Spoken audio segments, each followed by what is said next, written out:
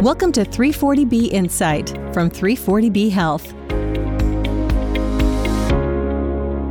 Hello from Washington, D.C., and welcome back to 340B Insight, the podcast about the 340B drug pricing program. I'm David Glendinning with 340B Health. Our guest today is Maureen Testoni, our president and CEO. We last had Maureen on the show just before New Year's to recap what might have been the busiest year in 340B history. Already, 2021 is shaping up to be quite eventful as well, so we wanted to hear Maureen's take on the latest developments and challenges for 340B hospitals and their patients. But before we get to that conversation, we have a development to share for those of you who are in New York State.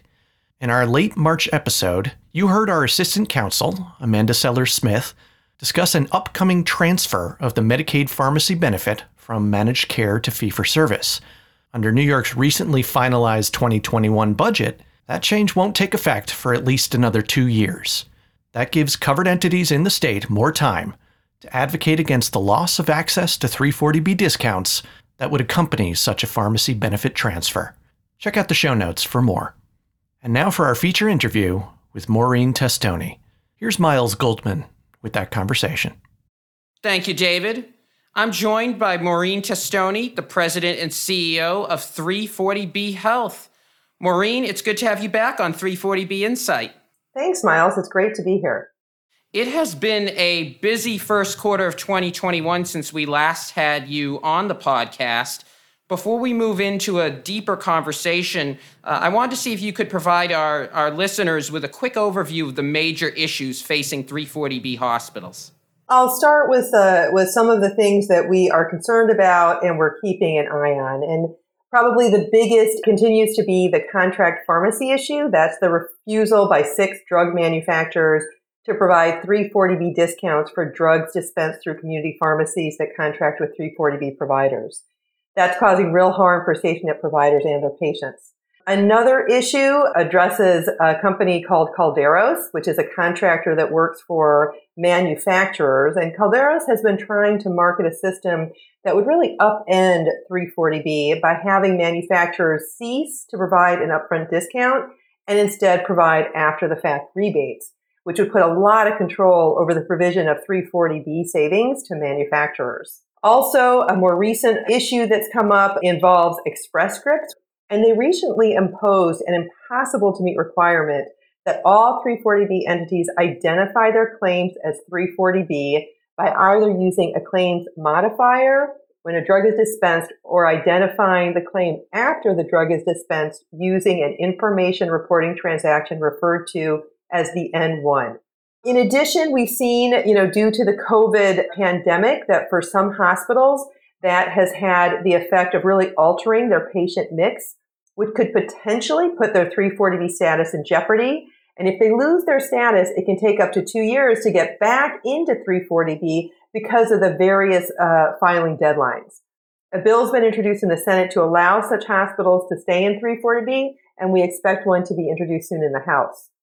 In addition, many hospitals continued to be paid less by Medicare for 340B drugs, and these cuts have had an impact on their ability to provide services to their patients. So that is still an issue that is out there and is causing problems. And finally, I just want to note that several states are taking steps to prevent 340B providers from benefiting from 340B when it comes to Medicaid patients. Instead, states are trying to keep that benefit for their state Medicaid programs. So that's also an area that we're keeping an eye on. It's not in every state, but it's in a few states, and it could potentially be a big change to how 340B works. So that's a lot of the negative things, the concerning things. But, I think it's important, Miles, to also note that there's been a lot of positive over this past year as well. Comparing where we are now to where we were last year, for example, hospitals have had a lot of success now at keeping people healthy because we know a lot more about treating COVID and with helping to ensure that people are getting vaccinated. Hospitals were hit really hard by the pandemic, but they're in the process of recovering, which is really great. And I know that we're going to be talking a little later about Congress and the new administration and 340B, but I do want to comment that we're seeing a lot of support there right now as well. Thank you for providing us with that recap, Maureen. We're going to be touching on almost all of those challenges today. But first, Javier Becerra recently became HHS Secretary. How does Secretary Becerra leading HHS affect 340B hospitals on the issues you just summarized? Secretary Becerra has said a number of very positive things about 340B, very specific and very positive about 340B. So, that's great to have heard that from him. During his confirmation hearings in the Senate, he referred to 340B as indispensable. And of course, we certainly agree with that. And then even before being nominated by the Biden administration, when he was serving still as the California Attorney General, he led a bipartisan effort with 29 state attorneys general sending a letter to his predecessor at HHS, the former secretary, urging HHS to stop the actions of drug companies to violate the 340B statute. So that is all really great to see. Now, that said, obviously, he's going into this new role, and he will be very objective, I'm sure, in how he carries out his duties. So it will continue to be our job to do advocacy, to make sure that he and the staff at HHS have all the information they need about 340B, about its impact on hospitals, the fact how much it helps hospitals to do really good things for low-income populations. But we're really excited to be working with him and to be working with somebody that has a positive view of 340B. Continuing the conversation around the community pharmacy issue, there's been a lot of discussion about the administrative dispute resolution, known as ADR, serving as the path to addressing drug manufacturers' actions. Where are we on this? The ADR process comes up in the context of asking, why hasn't this contract pharmacy issue been resolved? And I get asked this question a lot because since HHS came out in December, made very clear that they agree with us that the manufacturers should not be doing what they're doing. It's contrary to law. The obvious question is, well, why are the manufacturers still being allowed to do it? And the answer revolves around this administrative dispute resolution process, or ADR. And just a little history, the ADR was added to the 340B statute a long time ago, back in 2010, to resolve disputes between covered entities and manufacturers. Things like, was the covered entity overcharged by a manufacturer for a particular drug, that type of thing. And nothing happened after it was enacted in 2010 until just last year when HHS came out with rules and regulations to actually put the ADR process in place. And that was, again, just a few months ago. So nobody has gone through this process yet. And in fact, the ADR panel that has to make the decisions on the disputes brought before the ADR hasn't even been appointed. So I'm very concerned about the decision by HHS to use the ADR process as a way to resolve this contract pharmacy dispute. The ADR process, it's just supposed to be addressing disputes between manufacturers and covered entities. But this contract pharmacy issue, I think, is well outside of a mere dispute between a manufacturer and a covered entity, because HHS has said the manufacturers are violating the law. They are not doing what 340B requires them to do. So in my view, that takes it out of ADR. You don't have to resolve something when HHS has already said what the decision has to be. Another reason I'm concerned about this is that because it hasn't been set up yet, it's going to take a really, really long time, I think, for any of these petitions to make it through the process. And in the meantime, hospitals are losing 340B discounts every single day. So that's a huge concern. While these challenges are proceeding, what should 340B hospitals do when they are denied a discount for drugs sold by these 6 companies? Miles, there are a couple of things that hospitals may do. One is to file overcharge notices with HRSA, the Health Resources Services Administration, to demonstrate the harm caused by the restriction and increase the case for making hospitals whole for the losses they have suffered. There's actually a form on the Apexis website that you can fill out in order to say that you have been overcharged by a manufacturer or that a 340B price is not being made available. And both of those situations occur in the contract pharmacy issue. So we're strongly encouraging hospitals to do that. Another thing we're encouraging hospitals to do is to work with their third-party administrators and their contract pharmacy partners to document the lost discounts. So they have a record, they'll be able to have a record to show the harm that they have suffered. And third, I strongly encourage hospitals to contact their members of Congress, their representatives and their senators, to encourage them to reach out to the new administration on this issue. So I would encourage people to reach out to their members of Congress to encourage them to contact the new administration on this issue, because it's important to keep up our advocacy on this so that the new administration really understands how big a problem this is. Switching gears, an issue we have previously discussed is attempts to turn 340B discounts into a rebate model, and you mentioned that earlier in your recap. Can you provide us with updates on this issue? Yeah, sure. So far, nothing has actually moved forward on that effort. So this company, Calderos, by way of background, the consultant for manufacturers, has been trying to market this new system of 340B where the discounts wouldn't be given up front. We have a lot of concerns about the process that they're proposing. There would be much, much higher upfront costs because you'd be paying a really high price in order to get the drugs initially. And you'd be counting on getting a rebate from the manufacturer to bring it down to the 340B price. But there is a risk, that you don't get that rebate from the manufacturer, that maybe they don't think that they should owe it to you for some reason or another. So it puts a lot of power back into the hands of the manufacturer. Now, 340B has always operated as an upfront discount program at HHS's direction. So we have urged HHS to prevent this model from moving forward. And at the very least, we've said there needs to be public notice and comment and guidance from the government on how this proposal would work. And as I mentioned earlier, over half the members of Congress, both Democrats and Republicans, also sent a letter to HHS asking them to prevent this proposal from moving forward. So far, nothing has happened. And believe me, this is something we're keeping a very close eye on. I want to make sure we touch on one of the issues you brought up earlier, which is we're hearing about payers and pharmacy benefit managers making mandatory changes to their claims processes. Can you provide us more of an overview of these issues and how these changes could affect 340B hospitals? Yes. This is a very troubling trend, and we've seen it over the past few years. So there's a couple of companies I'm going to talk about right now, things that have happened recently. One is with Express Scripts. Another one is with Humana. What Express Scripts has announced that they want to do is they want to have providers identify which claims are 340B when they are submitted to Express Scripts for payment.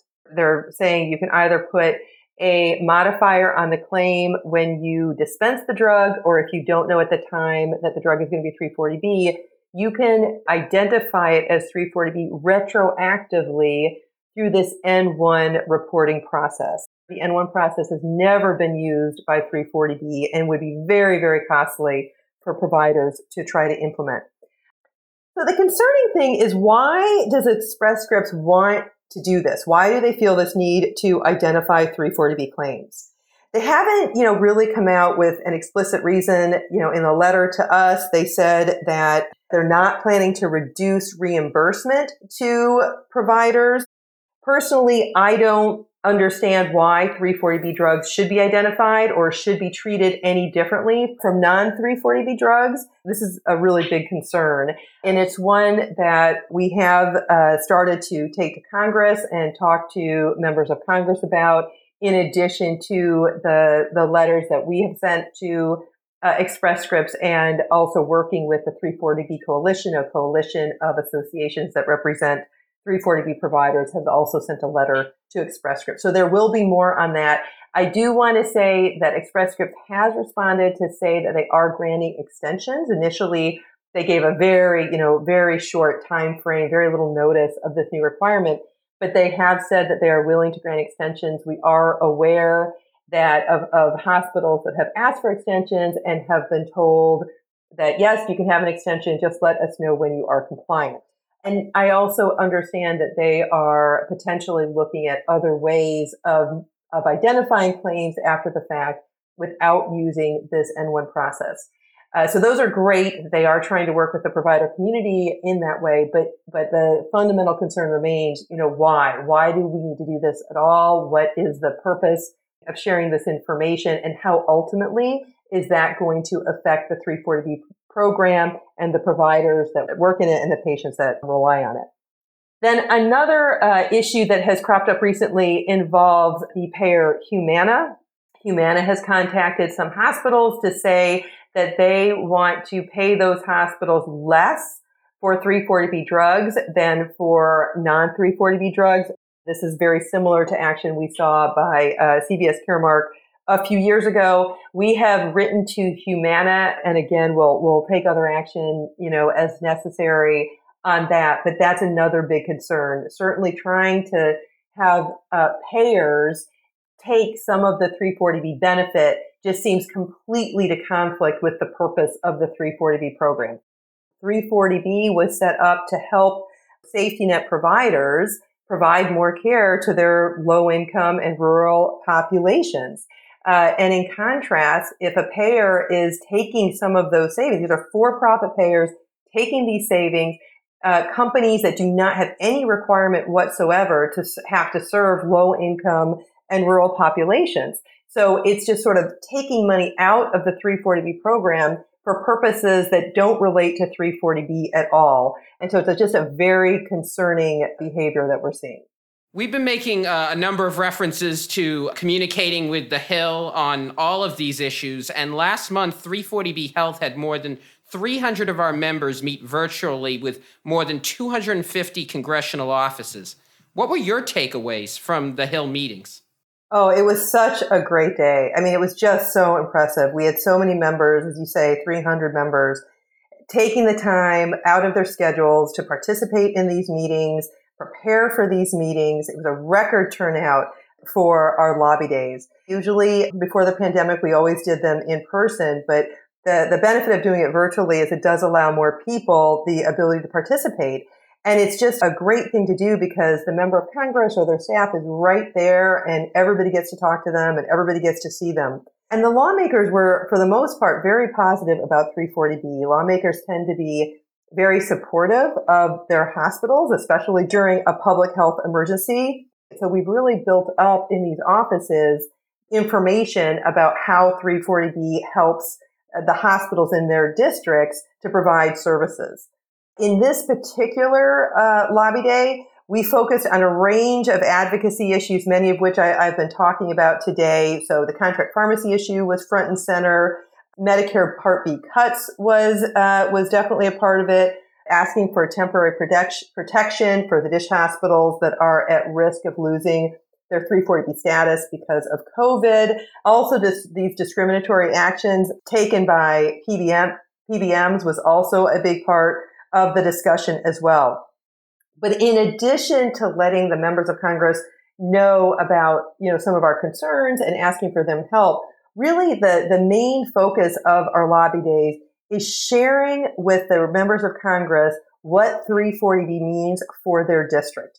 And a big part of how we do that is we at 340B Health, we have a document that we refer to as an impact profile. And we ask our members to make sure that they complete that. It allows them to put on paper, how much savings they get from 340B, and then all the different things that they're doing for their low income or rural populations, because of their 340B status.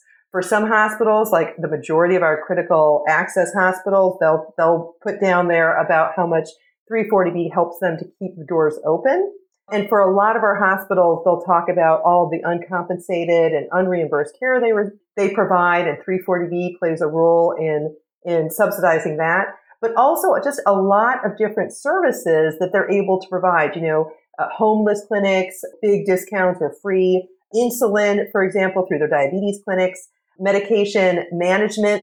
So there's a lot of different things that hospitals do, and those impact profiles allow them to put that down. And then in these meetings, they share all of that with their members of Congress. So it's a really important thing. And I strongly encourage all 340B hospitals to complete an impact profile. The weather is becoming nicer out, at least certainly where we are in DC. And before we let you go, 340B Health is part of the 340B Coalition, and that certainly makes me think about the 340B Coalition Summer Conference. Can you give us a preview of what to expect? Due to the pandemic, we've had to have our last two conferences virtual. And sadly for me, we are going to have to do that again in the summer. And I say sadly only because it's so nice to see everybody and I really miss that in-person interaction. But that said, the conference is going to be fantastic. And I think that's because we are doing our conference the same way we do it when we're in person. So we're having the same number of really, really high quality sessions. We focus very much on not only, sort of the basics about, operations and compliance and audits and inventory management, but also sort of the cutting edge issues. So for example, we focused a lot of time on the Calderos issue. We focused a lot of time on the manufacturer issue with not offering contract pharmacies. So we plan to do that exact same thing going into our summer conference that we'll be holding in July. And I think it'll be another really fantastic conference and a great way to get up to speed on what's going on with 340B. So I'm really hoping everybody listening can attend. Maureen, I know our listeners enjoy hearing all these updates on what is happening in the world of 340B policy. Thank you for taking the time again to join us. Oh, you're welcome. It's my pleasure, Miles. Thanks for having me. Our thanks again to Maureen Testoni for getting us up to speed on all things 340B. Although we cannot predict the future here at 340B Insight, we have a strong feeling that this year we'll have more developments that will bring Maureen back to the show before too long. For a sense of just how dedicated Maureen is to bringing our listeners the latest in 340B intelligence amid everything else that's going on, just listen to how she handled a tricky home office issue during her interview. Are you hearing a lot of noise? My daughter, I don't know if she's building a new house upstairs. Is that coming through? I hadn't been hearing it too much before, and then just as you were asking the question, I heard it a little bit. Okay, hold on one second. Let me just run up there. I absolutely hate having to tell a child of mine to stop cleaning the room, but I did it. For 340B Health, I made that sacrifice. If we ever do an outtakes version of this, Maureen, that could be the quote. I'm sure all of you juggling work and family lives right now can relate. We welcome your episode ideas and feedback. You can email us at podcast@340bhealth.org. As always, thanks for listening, and be well.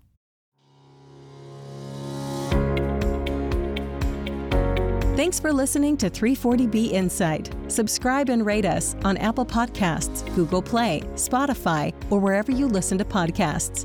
For more information, visit our website at 340bpodcast.org. You can also follow us on Twitter at 340bhealth and submit a question or idea to the show by emailing us at podcast@340bhealth.org.